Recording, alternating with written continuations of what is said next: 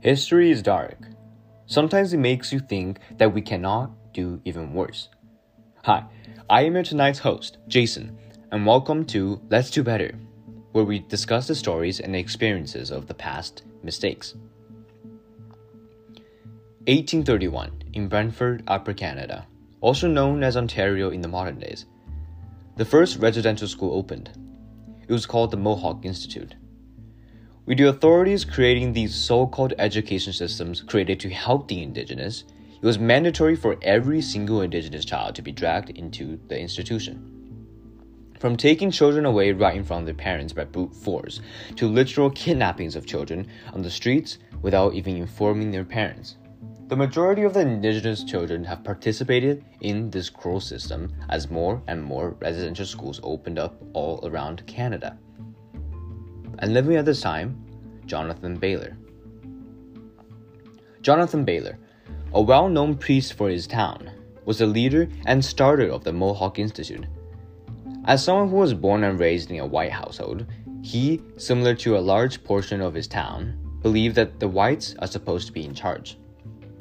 He also believed that the Indigenous way of living is not correct, and he chose to do the greater good by running a residential school and help the children get rid of the improper and humiliating culture their families carry.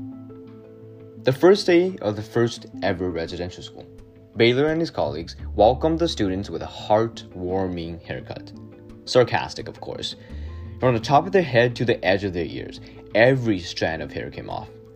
No matter how much the children did not want it and how much they cried, Baylor simply did not care. With razors in his hand, he yelled, "Shut up." Later that week, two children were having a conversation late at night. And to make matters worse, they were speaking in their mother tongue. Unfortunately for them, Baylor caught them. He shook both kids outside in the freezing temperature with only their pajamas on. He slapped one of them over and over again until his face became red and eventually purple. When he was done with one of them, he did the same with the other, eventually leaving both of them bruised and frozen in the snow for the rest of the night. Baylor then went to bed happily as he believed he changed the world for the better, embracing the white culture and eliminating the rest. He went to bed with a smile. This is how he was, living a life of being in a residential school. Over the period, children abused physically, verbally, and sexually, if they were lucky enough to survive, that is, with only a few of countless survivors believing it was a positive experience. The rest were traumatized. This is what we did.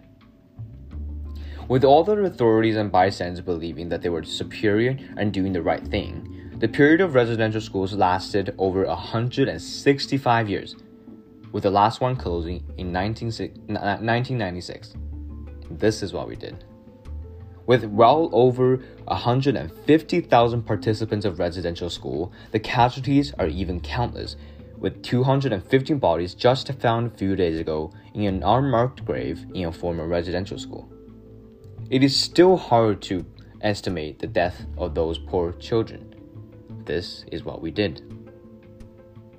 Now, living in 2021, all we can do is to hope we learned our lesson.